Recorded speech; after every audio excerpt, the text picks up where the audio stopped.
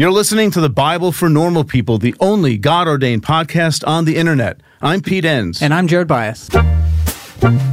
Welcome to this episode of the podcast. Before we get started, though, don't fast forward this part. We have some very exciting news to share. We have heard story after story of pastors who are going through a faith transition, shifting their beliefs about God and the Bible. And we've heard just how hard it is to go through that while still being responsible for a congregation, having your paycheck hang in the balance. We wanted to be a part of that conversation. So we put together a 6-week course called Pastors for Normal People that will be facilitated by two of our dear friends, Josh James and Jennifer Bashaw. They both have years of pastoral experience while also holding PhDs in biblical studies. And they've worked through their own struggles of pastoral ministry and deconstruction or faith shifts. And I've seen this curriculum, everyone. I'm very excited about this course. So if you're a pastor and you find yourself reading the Bible in new ways and you need to learn how to pastor from a new place, or if you're wrestling with how to introduce these different ways to read and interpret the Bible that you hear here on the podcast to your congregants, this course is designed for you. And it's pay what you can. We don't want to turn anyone away for lack of funds. The course is going to run each Thursday night from 8:30 to 10 p.m. Eastern Time for 6 weeks. That's May 6th through June 10. And if you can't make it 1 or 2 nights, that's okay. You'll have access to the recordings as well as a Slack group for all the participants. We understand that one of the hardest parts of the journey is feeling like you're going it alone. So we want to be able to connect pastors in this way. So if this would be helpful, go to thebiblefornormalpeople.com/pastors to learn more. Again, that's thebiblefornormalpeople.com/pastors. Well, speaking of faith transitions, we're talking today about parenting. How do we raise kids when our own beliefs are shifting? It can be a very confusing time, believe me. I originally planned to do this episode solo, but it just didn't feel right to talk about parenting without my other half in the room. So I'm very excited to say I convinced my wife to sit down for this episode and have a conversation with me about our journey, both spiritually as individuals, but also how that impacts how we parent our 4 kids. If you know my wife, then you know how big of a deal it was to get her to agree to jump on. But I'm so glad she did. Enjoy. One of our main parenting principles is just asking the question, how do we help our kids be their best selves? Mm-hmm. I think there's a lot within Christianity that can inspire that. For me, believing we're inherently beautiful and good is a lot more inspiring. Mm-hmm. Trying to see that in people versus being like, oh, it's okay, you're just sinful.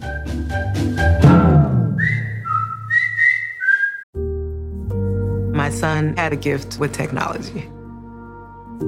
With reliable internet at home through the Internet Essentials program, the world opened up. He's part of this next generation of young people who feel they can thrive. Through Project UP, Comcast is committing $1 billion to help open doors for the next generation with the connectivity and skills they need to build a future of unlimited possibilities. All right, well, you are a new podcast guest, so why don't you introduce yourself? I know you pretty well, but our listeners may not. So just a little of your story, and I think our listeners might know my story around the Bible and faith I've shared on numerous episodes, but they wouldn't know that for you. So just like the 1 or 2 minute biography of you and Christianity. I grew up in a Christian home. I don't remember any different. We always went to church. Our church was non-denominational, evangelical, though I didn't know those terms when I was a kid. And I was in Christian school from the time I was in preschool through college. The college was my choice. We would have both went to Liberty. Yeah. Right. High school was maybe my choice, but I don't remember if I had another option or not. So, yeah, Christianity was all I really knew. And a similar evangelical, conservative brand of Christianity. Yeah. Yeah, I didn't know there were other views until college where I learned about Nazarenes and Baptists and Methodists and whoa. And you introduced me to, I don't know what you would term it, theology that you... Like Reformed? Reformed theology, right, yeah. Right. I can try to convince you, probably pretty aggressively, that that was the correct way of seeing things. I did believe that for a little while. Of course. Yeah. So where would you say you are now? At this point, I don't identify as Christian. That's something I've only been comfortable saying in the last couple of years, but has probably been the case for 5-ish years. Mm-hmm. So what led to that for you? Just because I think it affects what we're talking about today, which is like how we parent. So what led you to no longer identify that way? I mean, part of it's just growing up and starting to have a self, to know something different other than the truths that I understood growing up. But, getting hurt in the church, being introduced to new ideas. I remember a book we read as a group by Brian McLaren that... Yeah, New Kind of Christian, maybe? Yeah. Mm-hmm. Where the idea of heaven and hell not being literal places was first introduced to me, and that really, resonated with me. And I think that's when my ideas on Christianity and religion really started to shift. And I think actually studying herbs and having teachers with different ideas, like they wouldn't come from a Christian perspective, right, but you resonated with what they were saying. And seeing these are beautiful people. And I was, from what I understood as a kid, it was you're not a good person if you're not a Christian. Right. And I came to realize there's a lot of good people out there that don't identify as Christian. And the more time I spent with those thoughts, I think the more I realized what I identify with as Christianity is mainly judgment and rules and instilling fear in people, even though that's not what's literally taught. That's what I understood. And maybe that's what's implied sometimes, and certain people pick that up more than others. Yeah, and then that was my personality. Right. So I realized that, it just didn't, I don't feel like it was helping me love others better or myself. And as I saw other people teaching different ideas, it resonated with me. And I don't think of Christianity as an issue. I think for some people it does do a lot of good, help them love other people better. Well, the irony I'm hearing of Jesus saying, love your neighbor as yourself, you were saying Christianity was kind of getting in the way of that for you. Yeah, right. Okay, so let's talk a little bit about our parenting, because over the last few years, you wouldn't identify... at home, you haven't really identified as a Christian. I would. Mm-hmm. So I think there's a lot of people that we've heard from, I know, because we've heard from them, that would say, okay, well, how do we parent if we're in different places? Because a lot of times, it's not like we landed somewhere. It's I don't know where I am. I'm kind of on this different part of the spectrum while my spouse is on this other part of the spectrum. How do we teach our kids? So how do you think we've navigated that?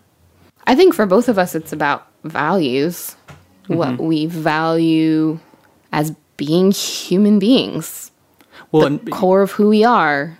Yeah, and maybe going back to what we just said, which is we're very much in alignment that it's important that we love our neighbors as ourselves. And I would include in that loving ourselves. Yeah, that's something that I never understood as part of the package. Part of Christianity. Mm-hmm. It was loving yourself. And I think learning to love yourself is huge. And if you can love yourself in your darkest moments, it helps you have a lot more grace and love for other people mm-hmm. in their darkest moments. And yeah, I would agree. I think as parents, focusing on that being the core, mm-hmm. and then saying, it's okay that we're motivated to that differently. Yeah. Kind of the engine behind that for me doesn't have to be the engine behind that for you. Yeah. But the impact of that is we want to focus our parenting on how to raise kids who love themselves and love others well. Mm-hmm. Yeah, and they'll express that differently, and because they have very different personalities, and the things they're going to pursue in life are very different, and finding that balance between helping them have core values, valuing human beings and themselves as unique individuals. Yeah, having an overlap of the values, but the expression, giving the freedom to express that in so many different ways. They're not going to express that the way I do or you do. And they may not be motivated toward that by the same things. Yeah, yeah. Because we're built differently. Right. Another thing that we talked about was, I think that helps us in our parenting, is neither of us especially not you, but for me, who would still identify as a Christian, are trying to convert our kids. Like, not believing in heaven and hell, or not believing in like a literal hell, helps that a lot. Because there's no pressure, there's no anxiety about needing to save our kids from some eternal damnation. Yeah, which I think maybe one of their kids might kind of believe in it, but isn't really sure what's going on. Right. The rest, I don't think, care at all. Yeah. So, because I think for a lot of parents, like that's that would create friction for me, I think, if I did believe in that and you didn't believe in that. Yeah. Because it's like, oh, it's so important that we get them to say the sinner's prayer and believe in Jesus, because otherwise they might go to hell. But since neither of us believe that, I think it takes the pressure off our relationship to sort of influence our kids one way or the other. Yeah. So, okay. Yeah, I think that's helpful. And then the third thing around this particular topic was the importance of recognizing our own baggage around this.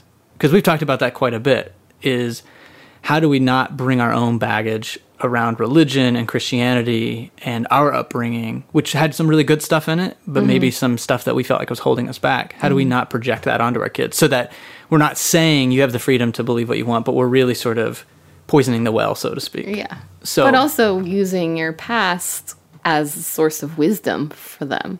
So what does that look like for you? Striking that balance of like sharing your story, but also saying like, this might not be your story, and that's okay. So being able to say, well, around this topic, this is how I experienced, say, Christianity, like around rules, or what did you say earlier that was maybe your personality, judgment. Yeah. Like you experienced it as judgmental. But being able to say, not everyone experiences Christianity that way. That was my story. Other people maybe don't see it that way.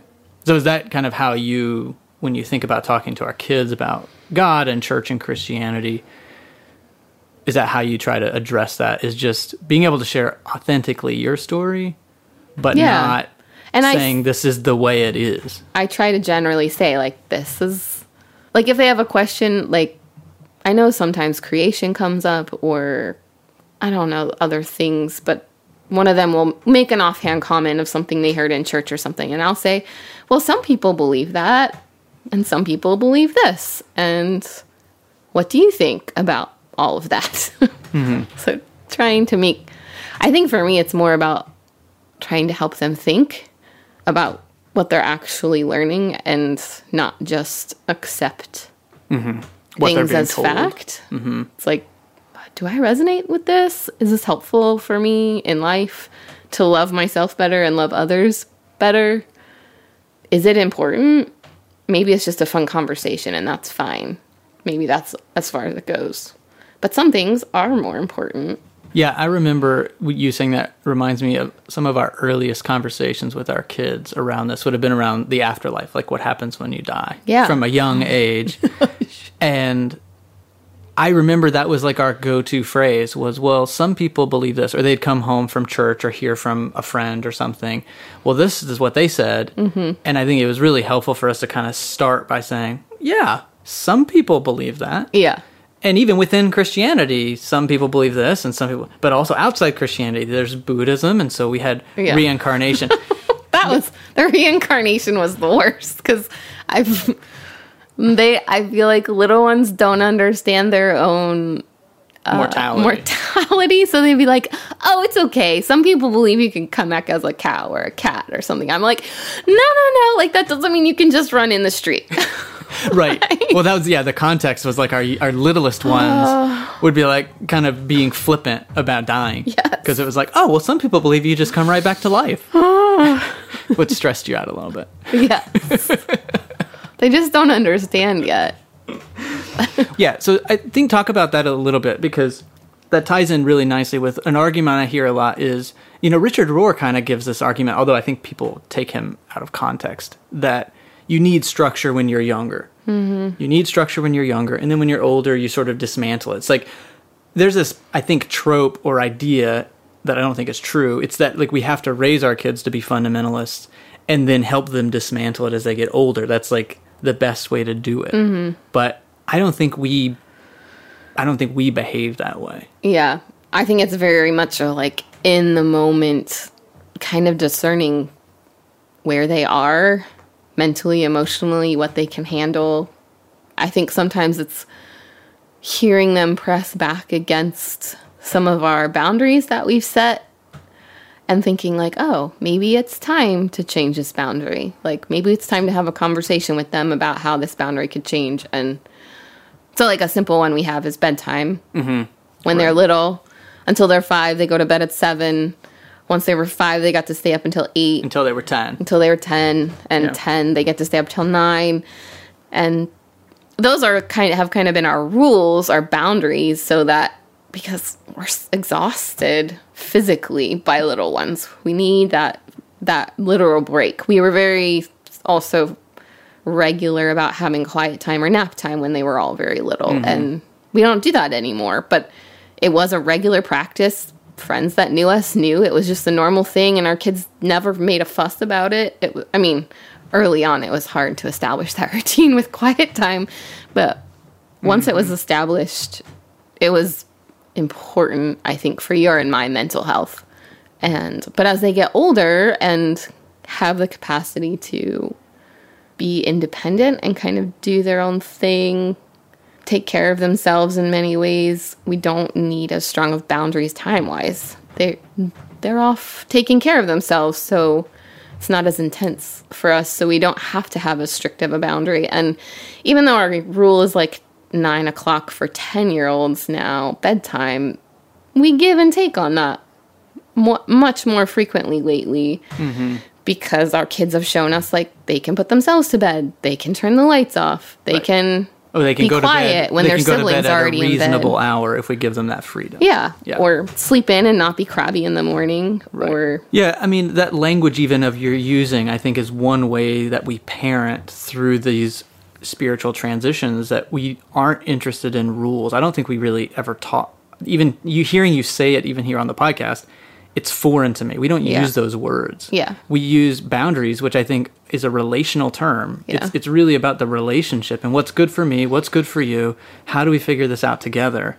And instead of rules, which I think would have been something, ironically, Christianity is supposed to be like freedom from the rules. Yeah. But in my tradition, there would have been a lot of rules. Yeah. Like implied or explicit. Like discipline. Music you couldn't listen to. Movies you weren't allowed to watch. Right. And they wouldn't call it rules. They would just say it's good for you. Yeah. But that felt like a bait and switch. Yeah. It's like, well, no. Like, tell me how listening to Jay-Z is going to be really bad for me when I'm 15 years old or 16 years old. But we didn't have those nuanced discussions. So I like even the language of boundaries. What it does for me is it allows us to kind of fumble through life as we gain wisdom together. Yeah. Well, and we also try really hard to let our kids know. So, like, we put our video games away after the winter, and they know other families don't do that. And I try to be careful to say, like, this is what we do. It's not about right and wrong. It's not wrong that other families don't do it. It's not wrong that our family does. Like, this is the practice that we find life-giving. And this is why. The rhythms of life that we want as a family. So this is what we practice. And that might change in the future. And we regularly say, when you're older and you have more autonomy, you can do it differently. And it'll be fine. Like, if you want to play video games all year round when you're older, we're not going to feel like you did something wrong or are doing something wrong. And I think something I've noticed is, like, some of our kids are a little bit better about pushing against, saying when they feel unhappy about what the rule is, they can express that really well. Or some of the others, we have to kind of draw it out of them. It's like obvious they're unhappy about something, but we have to draw that out of them. And but we encourage. I mean, I feel like we encourage you to speak up if there's a rule that you feel like is unfair or unfairly distributed or whatever, and hopefully you can have a conversation about that. Yeah. Before we move on from that, the last thing I want to say is, I think my retort to people who say you have to have this structure and then you have to dismantle when they're older is, I don't think, two things. One, I think people misunderstand, because for us, I feel like our structure is much more practical.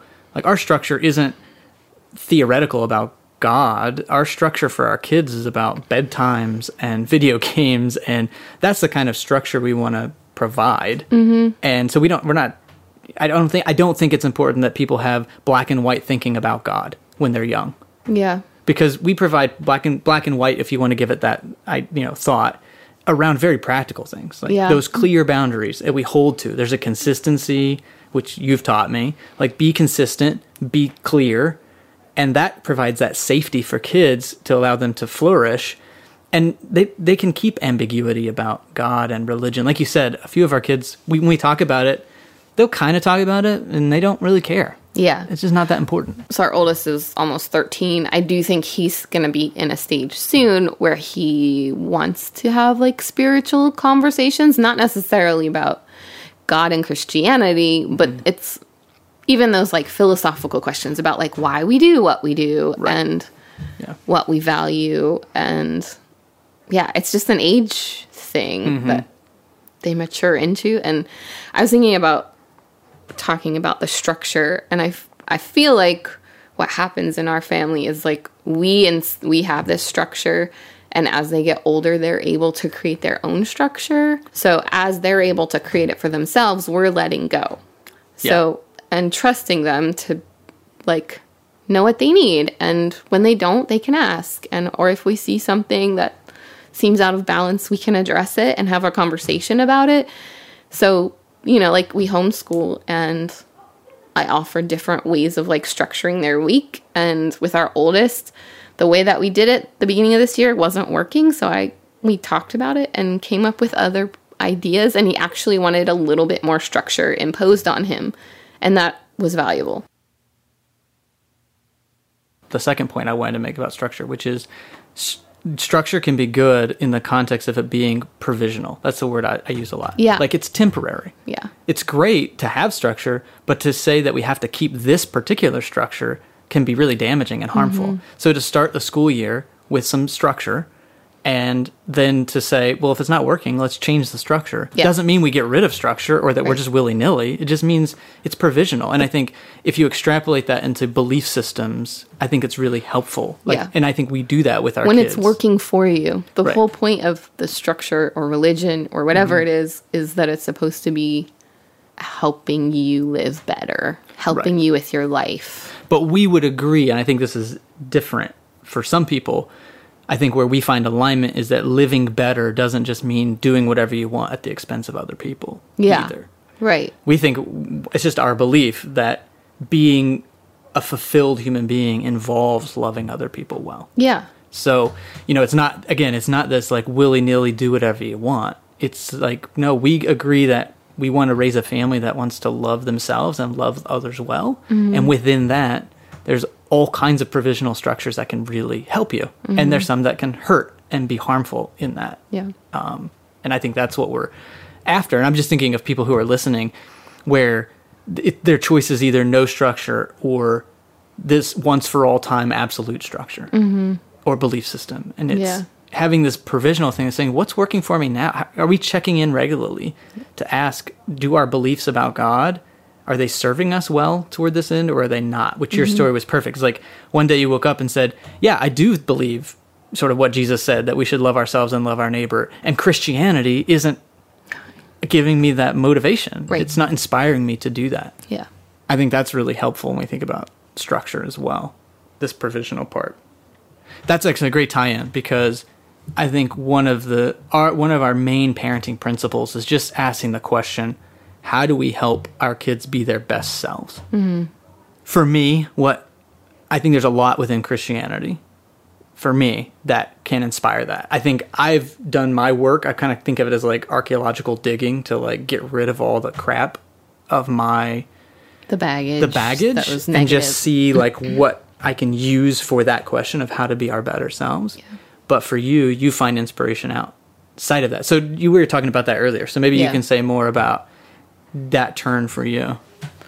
So, like, how it changed, or... Right, like where we find inspiration. Like, I think for you would have assumed Christianity was the only place. Like you said, if we're going to be our best selves, we're going to be good people, it has to be Christian. Yeah. But you then discovered you didn't have to do that. You started finding inspiration other places. Yeah, so I think it definitely started with, like, herbalists introducing ideas.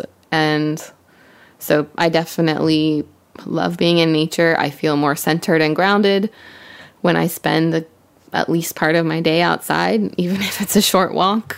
there's just something, I think the awe and wonder that people talk about with God is something that I experience when I go out and see the sun come up, or just walk by plants that I know and see the same ones, because I walk similar paths most days, and seeing the plants change and this beauty and change and accepting the change of the seasons, I guess, like seeing the beauty in the death of fall. It can be hard, but it's just an important season of life. We have to have the death to enjoy the rebirth, and it's constant. But also, like, movies, definitely kid movies, like, love a lot of animated movies. They're very inspirational to me. They just speak to my heart. They make me cry, laugh. There's so many quotes from movies that stick in my head.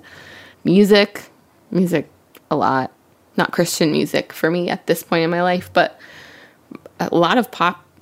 For me, I definitely listen to the lyrics a lot, which I think for you, I'll like point out a song like, hey, I really resonated with these words. What do you think? You're like, oh, I never listened to those words before. Yeah, I've heard the song 20 times, but I didn't even know, I wasn't even paying attention. Yeah. If it doesn't have words that I resonate with, unless it's like a really great musical thing, it's not something that I'll keep coming back to. But that would have been different than how you would have been raised to think about. Again, if we say the goal is to love our, as Christians, we'd say love God, love ourselves, and love neighbors. But I would argue that's tied into loving our neighbors and loving ourselves. So we would have grown up thinking, okay, the goal is to love our neighbors and to love ourselves, or at least love our neighbors. And you can't do that by listening to secular music or watching these rated R movies. How is that helping you love other people? What I'm hearing you say is like you found a lot of that inspiration in those things. Like, oh, these people aren't just godless heathens out to make millions of dollars and, get you to have sex when you're a minor. Like, that's not the goal of them. They're actually creating beautiful things toward this end. It's about creating beauty. Humans love to create beauty in so many different ways. And that's one thing with Christianity that, like, I have a hard time with at this point is, like, believing. I think I was taught that we're all born inherently sinful. And that's something that I would disagree with. And I'm sure people will want to argue that with me. But I believe we all have good in us. And, we discipline our toddlers. We discipline them as they get older. But a lot of that is just getting them to fit in our social structures. That's because we want them to fit in. Yeah. And act appropriately. So... Well, I think they're not trying to be bad. Obviously, sometimes, but usually it's like them sticking up for themselves. They get angry about something or not knowing how to express their emotions. Exactly. Yeah. It's not, oh, I want to be sinful. There's so much beauty in humans, and I think for me, believing we're inherently beautiful and good is a lot more inspiring. Trying to see that in people versus being like, oh, it's okay, you're just sinful. Like, But and I think for me, how that translates very practically for us as parents is like we don't censor a lot of that based on hard and fast rules for our kids. Yeah, like our kids have Spotify accounts, and I don't really care. Especially around cussing. Yeah. Like, I really don't care if they have cuss words. I care about things like misogyny. Like, is this belittling to women? Those kind of things are more important to me. But even in those, it's like being able to have a conversation with them about it is valuable. Like, do you notice that this is how they're talking about people? And but so we like talk about the curse words though. Like with our youngest, we definitely have stronger rules about it, and he understands that very clearly. I actually had a conversation about it with him this week because his siblings are allowed to use curse words when they use it appropriately. When you're angry and you stubbed your toe and they say a curse word, no big deal to me. Or when they play video games and get frustrated. Right. Like, that's appropriate. It's fine. But when you use curse words against others, that's not allowed in our house, and that's what he does. Yeah, tell him this always story. does. Yeah. But we are asking because we were going to have this conversation about Christianity and God and parenting, and for him, that was sort of like what it looked like. I asked him, like, what do you think Christianity is? He's like, it's about not saying curse words. And I was like, oh. I was like, but your siblings are allowed to say curse words? And he said, well, yeah, because they say them when it's appropriate. I was like, well, why can't you say curse word? He's like, because I say them to other people to hurt their feelings. Yeah, exactly. Yep. Wow, good job articulating that at 6. Like, that's great. That's exactly right. But I think overall, just to kind of put a bow on what we're talking about in general, is we don't have this anxiety about it. It's not like a rule following. We don't create that culture in our house. Like, he's able to say, because he knows he's not getting into a lot of trouble, and we're not going to get angry at him for articulating that truth. Like, it's sometimes it's appropriate, sometimes it's not. And but he knows when he uses it in an inappropriate way to hurt other people, then he sits in timeout. Mm-hmm.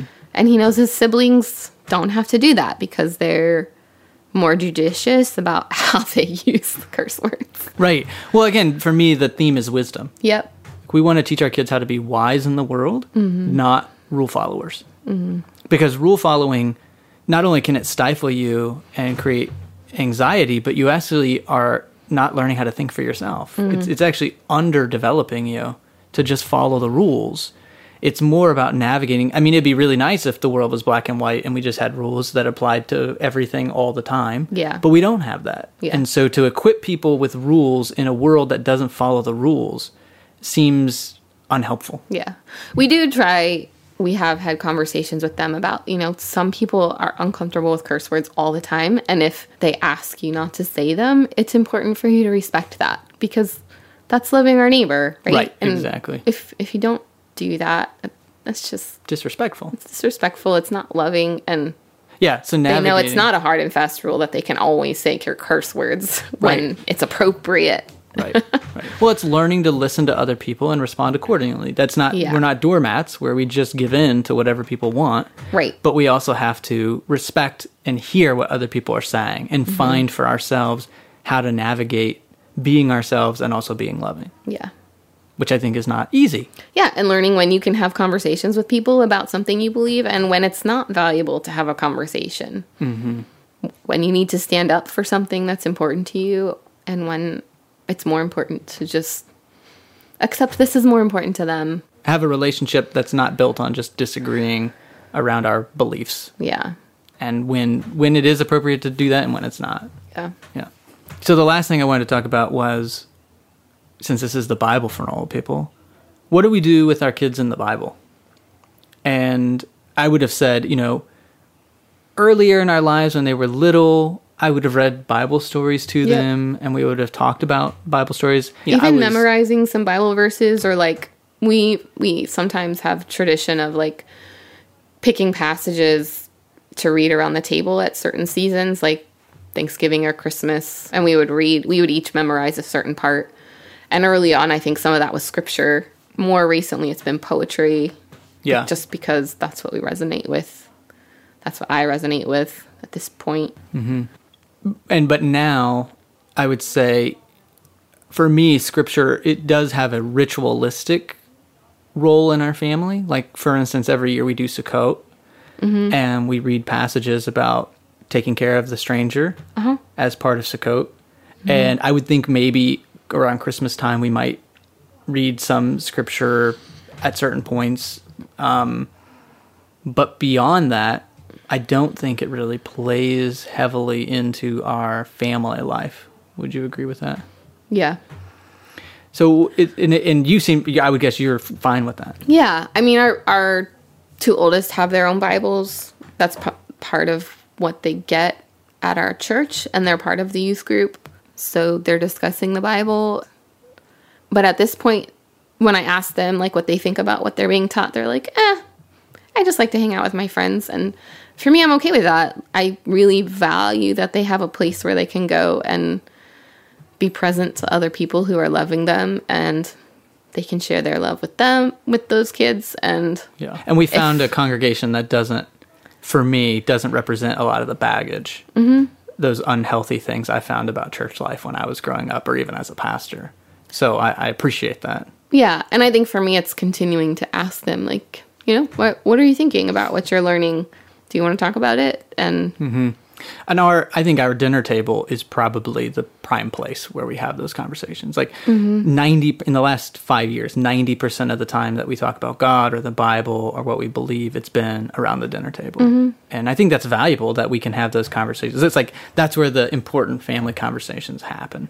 And then that's where we can set up these ideas of provisional structure. Like, yeah, some people believe that, but you also know that the Bible says this and it says that. And, what do you think about that? And I think we do that a lot too, is putting it back on them. Yeah. When they say things, we can give them a context for what other people might believe, but then always end with like, but what do you think? Yeah. And then affirming that and saying, yeah, you might be right. And so we're not trying to tear down their beliefs.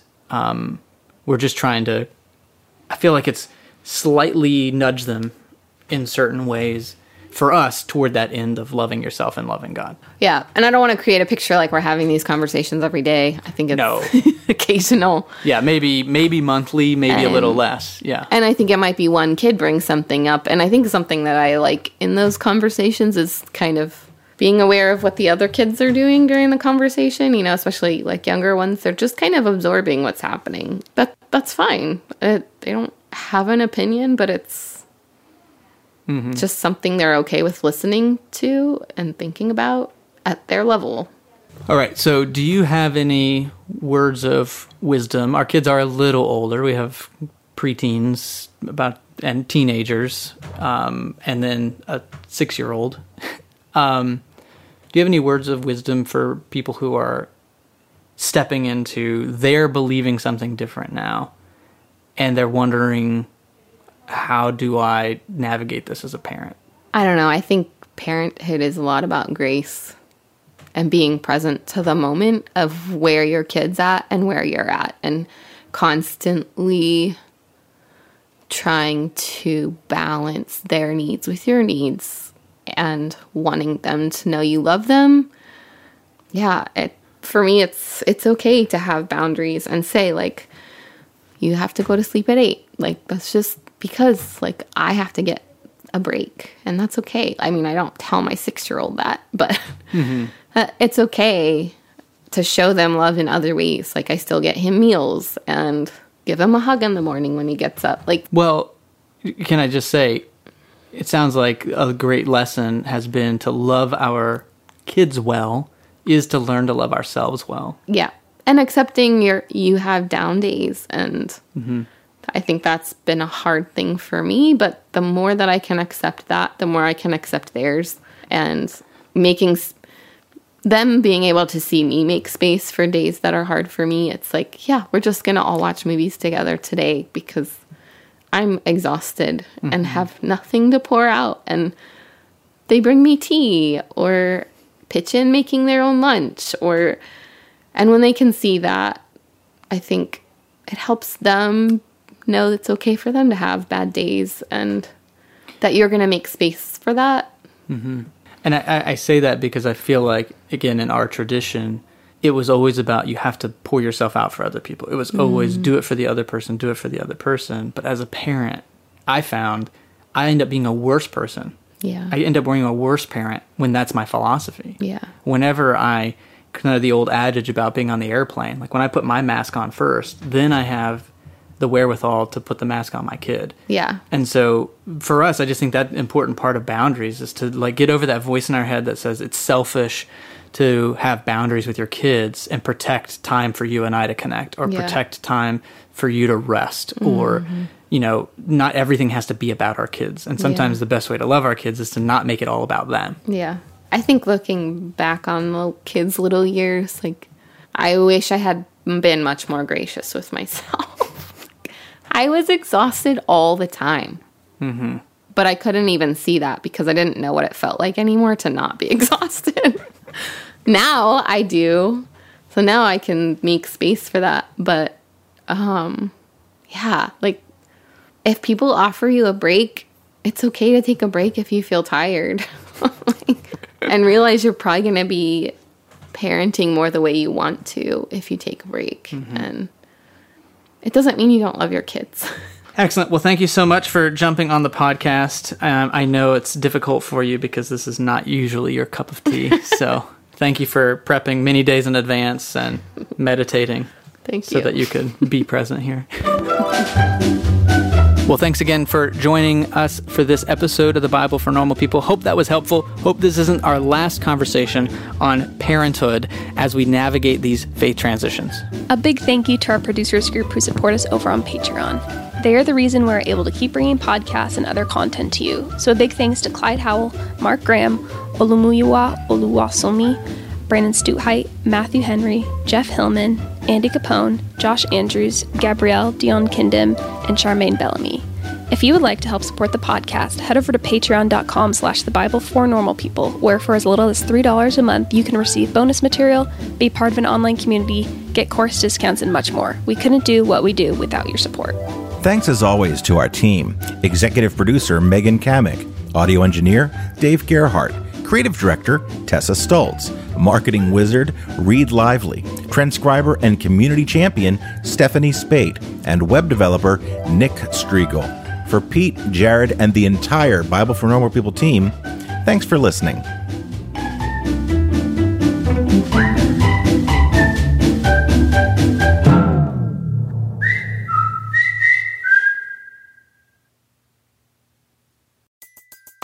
Everybody in your crew identifies as either Big Mac Burger, McNuggets, or McCrispy Sandwich. But you're the Filet-O-Fish Sandwich all day. That crispy fish, that savory tartar sauce, that melty cheese, that pillowy bun. Yeah, you get it. Every time. And if you love the Filet-O-Fish, right now you can catch two of the classics you love for just $6. Limited time only. Price and participation may vary. Cannot be combined with any other offer. Single item at regular price. Ba-da-ba-ba-ba.